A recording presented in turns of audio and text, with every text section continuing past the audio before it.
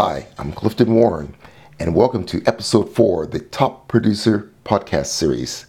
Today, we're going to talk about influencer marketing, a secret weapon of top professionals and a missed opportunity for average professionals.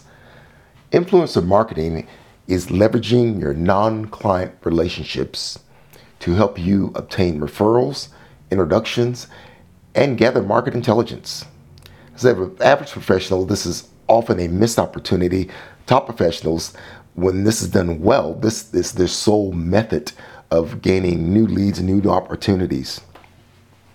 There are 3 types of influencers: accountants, lawyers, and bankers.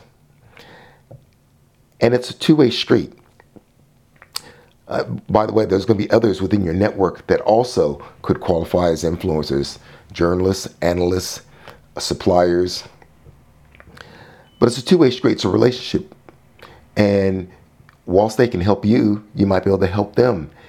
And you sometimes have to give before you get. So where do you find influencers? Well, there's 3 sources.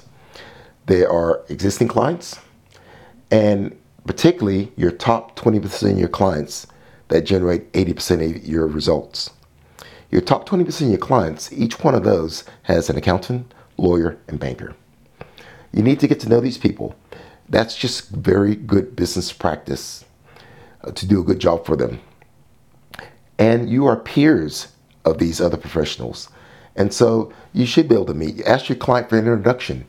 You both share a common client, so you're non-competing professionals. Get to know each other and work out ways you might be able to help each other. Don't be surprised, the accountant might have other clients similar to your clients that could use the types of services and values that you're providing to his clients. The second place is niche markets.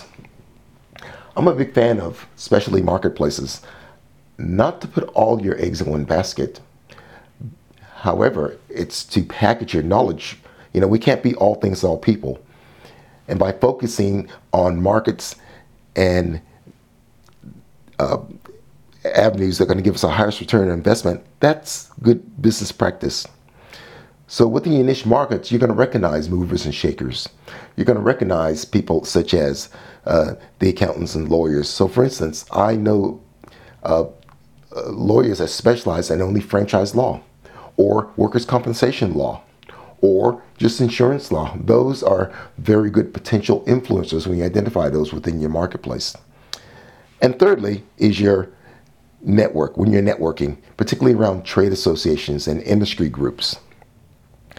And as I mentioned earlier, in addition to the bankers, lawyers, and accountants, influencers can include suppliers, IT professionals, consultants. And so you want to get to know these people, show them what you do, explain what you do, and seek to build a relationship with them. Now, the approach for working with centers of influence is, it's not about just going and making a quick sale. It's not just going about banging and asking for referrals or collecting cards. Centers of influence is a very deep relationship, and some of these can take a long time to develop. But the approach I recommend is educate, ask, reward. EAR, ear. So the first part, educate. You want to take time to educate your centers of influences on the types of clients you work with, the types of value you provide, the type of results clients gain from working with you. Next, you want to show them your pipeline. Ask their advice, ask for their opinion, ask for introductions. And thirdly, reward. Now, reward doesn't mean paying them. Reward, particularly at the level we're working at, you can't be giving out quite often. They're not going to accept money. What they want is to keep up to date. Don't forget, when an accountant or lawyer acts as an of influence, and particularly if they might refer one of their clients, they're doing so to help them also provide a better service to their clients. So keep them updated and active communication and so forth. So educate, ask, reward. Don't rush this process. Sometimes this can take a while to develop, but it's a two-way street. You want to aim to have quarterly meetings with each of your centers of influences.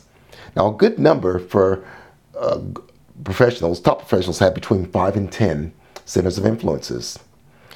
And so, each quarter you want to meet with up to your 5 to 10 centers of influences. It might be a couple of weeks, couple of months.